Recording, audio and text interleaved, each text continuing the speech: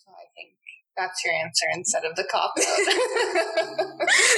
Wow, you really put me on the spot there. Hey everyone, I'm Uswa. And I'm Yasmin. Welcome to Inner Work, Ally Squared's official podcast where we learn about how to practice allyship better. Today we're going to be talking about identity.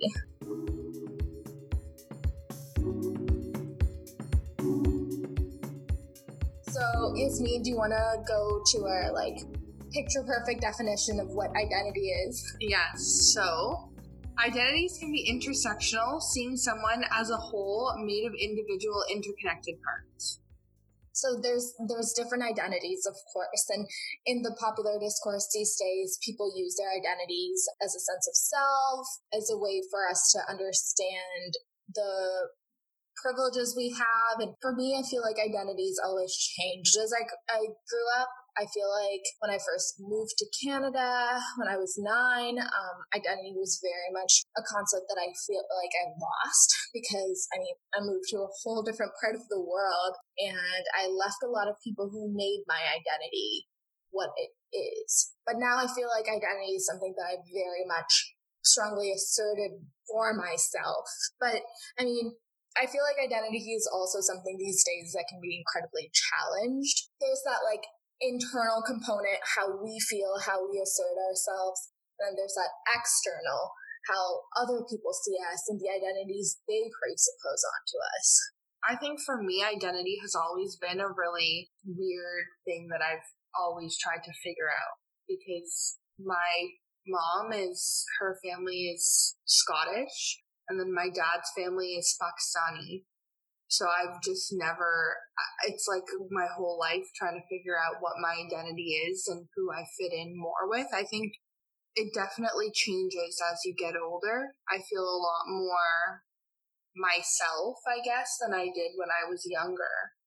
Did you feel like your identity also changed in those formative years based on whether you were at your dad's house or your mom's house? Oh, for sure. Like if I was at my mom's house, I didn't as much talk about the, brown side. Mm-hmm. And then if I was at my dad's house, my dad has always been a little more cultural and my grandmother's always lived with us. So she's obviously very cultural. I've always had that in my life, but I never knew how to blend the two together until I got older.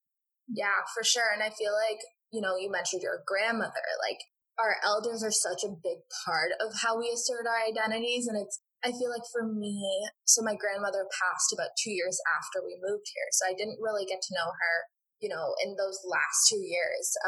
But I did have her living with me when I grew up. And I feel like just the fact that she cooks so much and she's so culturally diverse in terms of food that she made, even when we were in Pakistan, which is something that most people don't presume. And the ways that she had traveled when she was younger, that was all such a big part of her identity. And she was also a big matriarch. So she was the one that was essentially the glue of our family. And when she passed away, I definitely noticed that fragmentation of our family. And it's such a core tenet of identity in that when you identify someone as that, core glue in your, whether that be a friendship, whether that be colleagues in a workplace, losing that person can also kind of remove yourself from that identity to that person. So for example, it's my family, not just the, displacement when we came to Canada, but also losing someone who's such a core part of our family identity definitely affected the ways that we saw ourselves.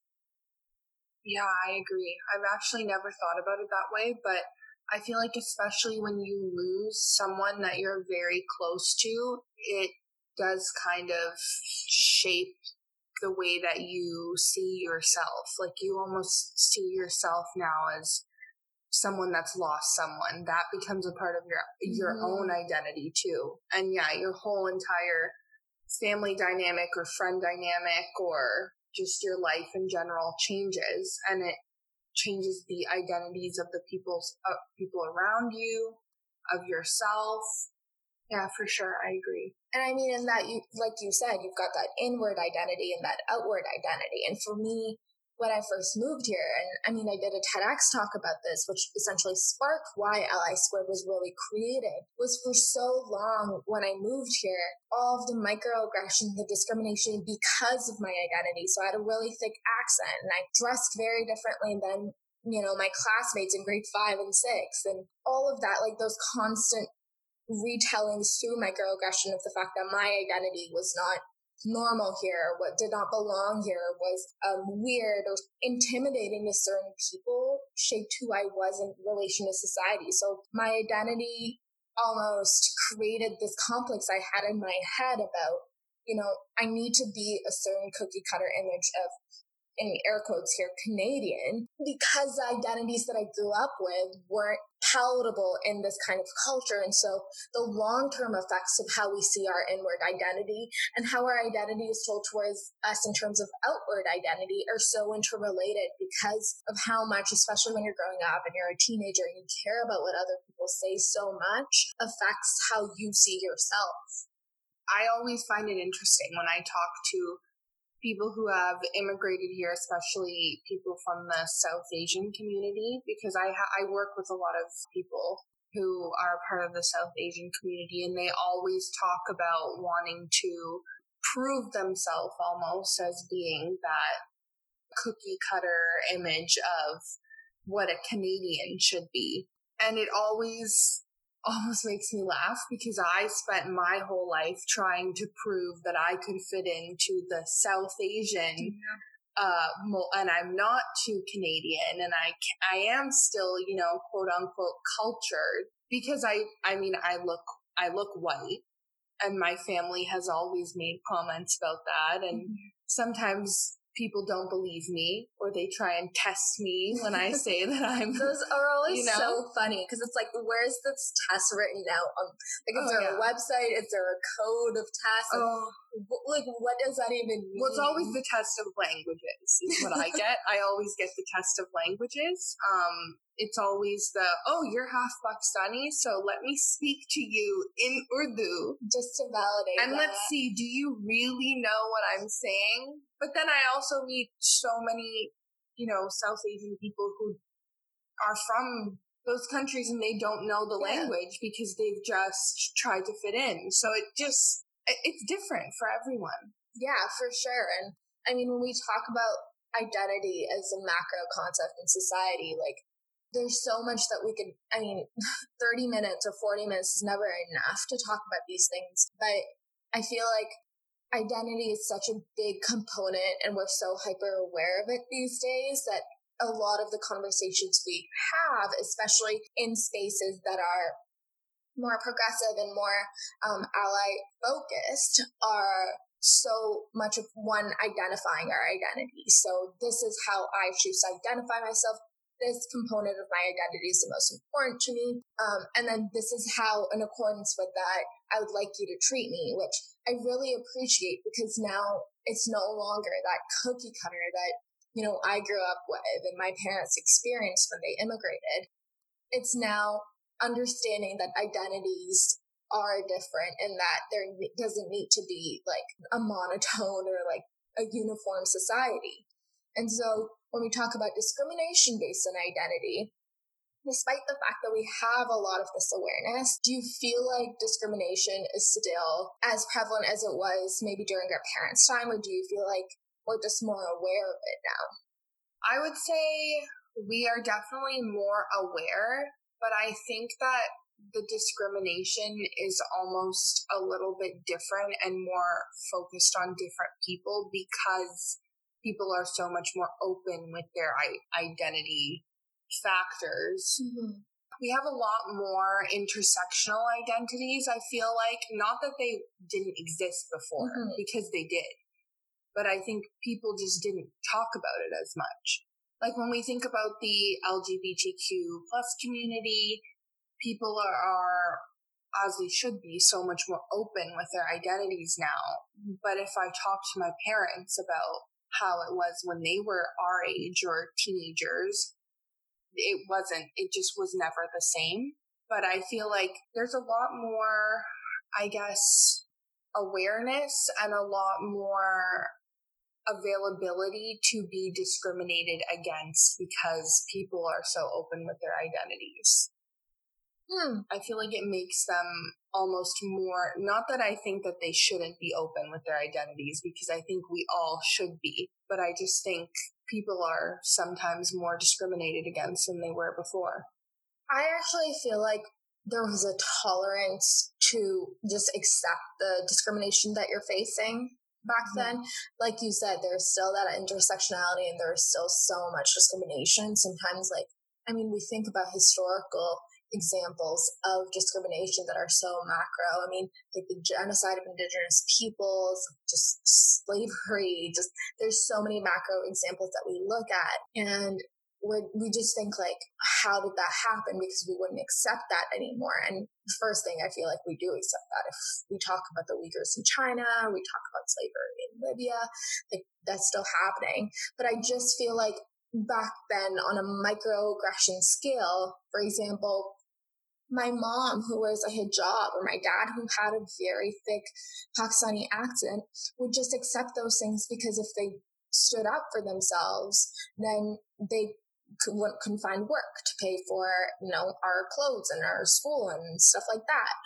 So they kind of have to accept those things, and they've internalized so much of it without actually speaking. And I try and have those conversations with my parents, but also it's incredibly re-traumatizing to have those conversations. Yet now I feel like maybe this is just me or maybe this is just us, but I feel more inclined to speak out when people are discriminating against me when it's safe for me to do so, and or talk about it later to people in safe spaces, because I've recognized even in the moment that the discrimination of my identity is not tolerable. It's not something that I can just pretend didn't happen. So even if in that moment I'm not addressing it, even though I'm more likely to do so, I always talk about it later and try and unpack it and see the ways it's affected me. And we do that with Ally Squared's training as well, as we talk about the ways that a small microaggression can make such a macro impact in a person's life. Yeah, absolutely. I read a book recently, and it's about basically the history of hair. And I mean, obviously, my hair is fine and wavy, but I never realized the impact that the history of hair and the discrimination against hair, particularly against women of color, how deep rooted it was, and how much just something, I would think it was simple. Now I don't, but as quote unquote simple as your hair, how deeply it can really affect your identity and how you see yourself and how you view all of these things and all of these microaggressions that you may face. We see a lot of women of color, particularly Black women, talking about how in the workplace people say that you shouldn't have your natural hair because it doesn't look professional. And I feel like all of these microaggressions that people face now, we talk about so much more than we used to. And we unpack them so much more, and we're able to see exactly how those little things really affect people on a bigger scale throughout their whole life, and how they view themselves and the people around them and their place in society. Yeah, it's like the presenting self, and how the presenting self has implications on, your inward identity. And I think it's so interesting to see how those change as we progress. But another thing that I think is a topic that's very hot right now is identity politics. Honestly, this is something that I've heard of, I've interacted in discussions with, but I don't feel like I understand it completely. And I think that's a very interesting topic to navigate. So identity politics is essentially when politics become personal. So when it's about who you are in terms of your identity. And so there's obviously critiques of identity politics, understanding on one side that a lot of right-leaning people, and again, not all of them, but a lot of right-leaning people subscribe to the idea that identity politics is the end of true democracy or true politics. And then there's critiques on the left that say that identity politics should not be created because people's identities should be integrated into quote unquote normal everyday politics. And so how do you think this concept of identity politics is kind of manifesting in our lives these days? So I think an example that we had heard earlier was voting based on policy rather than identity. Yeah, identity. So, for example, Kamala Harris, do you vote for her just only because she's a woman of color or because you really do like her policies? I mean, I had this question asked of me at a different time a couple weeks ago. And for me, it's always, so one, your identity doesn't necessarily subscribe to your politics. So the example that I always give is that immigrants who have been in this country for 10 years or even like more than 5 years don't usually vote for policies in support of newcomers. And so that's an understanding of like, just because you hold that migrant identity doesn't mean you necessarily support people in that classification, categorization, or that identity. And so like, I think for me, the first thing that I think of when we talk about identity politics is that you can't really assume that just because someone holds a certain identity that's similar to you, they vote in support of you.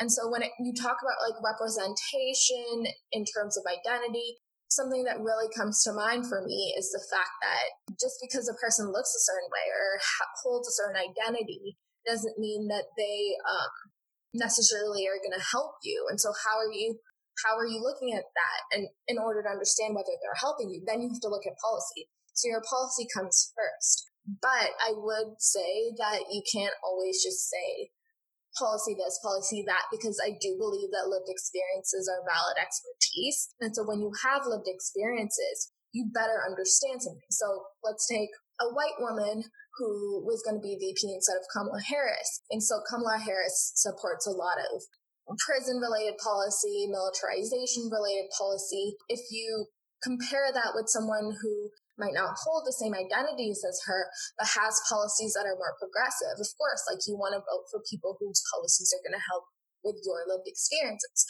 Now, for me, the ideal would be someone who has lived experiences similar to you, but also has the policies to be accountable to changing, the discrimination they faced or you faced. And so I feel like it's the answer, and maybe this is a cop-out, but the answer is kind of in the middle.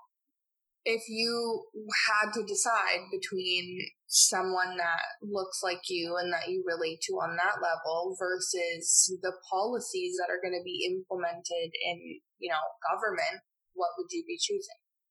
I think I choose policy. And again, like for me, there'd be that accountability to, has that person ever been held accountable to implementing policies they've advocated for? So like even smaller examples, if you haven't run in an election, but you were a manager of a workplace or you were the boss of a workplace and you promised to have change in X, Y, and you did it, and your policies continue to support that work, I would vote for the policy more than the person.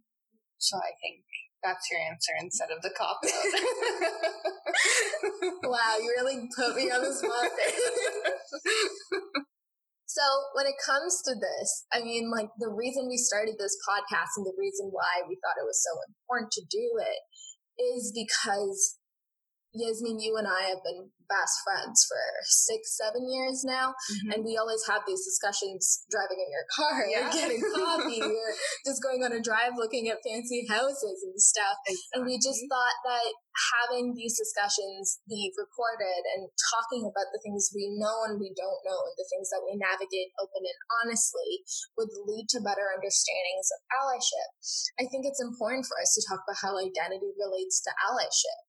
So how do you feel like for you as a person, having an ally, practicing allyship, or even needing an ally has been so interactive with the concept of identity? Well, I'll be honest, I honestly never thought that much about allyship until you brought it up to me and actually talked to me about it, which was really more so when we actually formed, probably a little bit before, but closer to when we were, forming Ally Squared. that's more so when I really started thinking about allyship. And also I was going through maybe my own personal thing, trying to figure out who I was and my own identity. And I feel like identity is actually extremely important when we're talking about allyship, because I don't think that you can truly be an ally to someone unless you are, one, respecting their identity and what they are saying their identity is, and two, if you unless you really understand how much identity matters to people. I think the understanding of what identity is and how it affects everyone in their daily life. So like these microaggressions that we were talking about, even politics, like how we were talking about, all of these things culminate and they all matter. They all mean something, and you have to understand all of those things to be able to practice effective allyship in your daily life. And not, we talk about performative versus active allyship. And I feel like you can say that you support someone and you can say that you are an ally and you can, post things on social media. But until you take the time to really understand why a person feels this way, why these things are affecting them, the history behind what makes them feel like whatever they're feeling, or why they are the way that they are and why they identify the way that they do. And there doesn't always necessarily need to be a huge reason behind why. It can also just simply be, this is who I am, and you need to accept it. But there are parts of identity that you do need to understand why people are the way that they are. And to me, that is why it's so important in allyship. I think like identity and allyship are so interrelational, because practicing allyship feeds to the reinforcement of someone's identity and feeling like they're safe in practicing their identities. And then a lack of that weakens a person's identity because they're not allowed to, share that identity or practice that identity with others. And for me, I feel like identity has always been such a big question mark in my life. And it's been something that, I'm a people pleaser. So I always like to change aspects of my identity, or how much I practice my identities based on the room I'm in. And so only recently have I gotten to the point where I feel like I'm surrounded by people who practice strong and active allyship for me and rely on me and hold me accountable to practicing responsible and active allyship to them, where we can practice our identities in the spaces where we're together. So in a car at a McDonald's parking lot with you, I can say whatever I want and I can feel like myself without feeling like, oh, Yasmin's going to perpetuate a microaggression against me, or she's not going to understand this aspect of who I am, or at least she's not going to try. And so for me, like allyship is so much, I mean, there's that friendship component, but it's also that, that validation of you can be who you are, and there's no ifs, ands, and whats about it. Or ifs, ands, and buts about it. I hope there's no whats. Yeah. And so I think like understanding that in order to practice strong allyship, you have to first stop questioning the identity of someone, like you said. And then you also have to hold yourself responsible, because allyship in itself is not an identity, it's a practice. And so understanding that in the practice of allyship, being an ally, or the label of being, like, I guess, an ally is not the identity that you're holding in that position. What you're holding is a respect, and you're holding compassion, you're holding understanding, and you're holding the person as a priority in that situation. And so I think the biggest distinguishment between these concepts of like identity, which is something that you hold and who you are, and allyship, which is something you practice for someone else, is that distinction where you have to understand the difference, and it can't be the same thing. Like you can't be an ally and hold an identity in that way because you aren't the person who subscribes to the label of ally.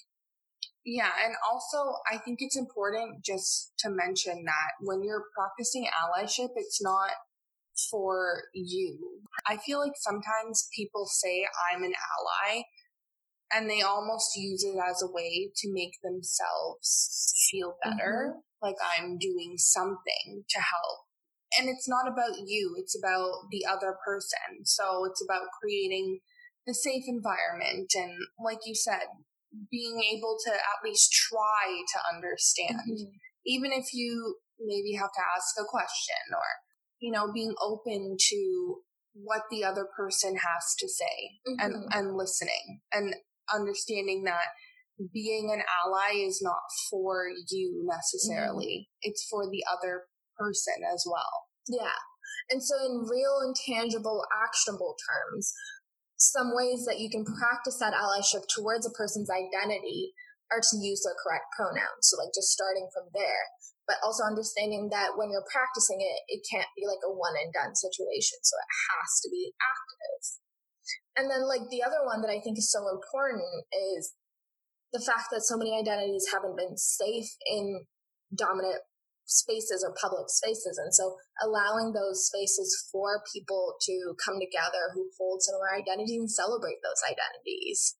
So I think unless you have anything else to say, we can wrap up on our reflections there. Yeah, absolutely. I think I said mine already.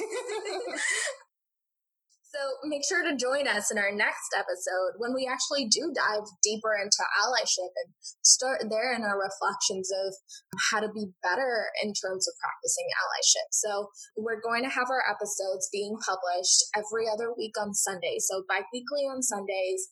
Sometimes we'll have guests when we can get them. In the pandemic, it's a little harder. A big thank you to Holly, Megan, Noor, and Raina for helping us produce this podcast. We really appreciate it. And for more information, please follow us on social media at Ally2Squared and visit our website at allysquared.ca. Thank you.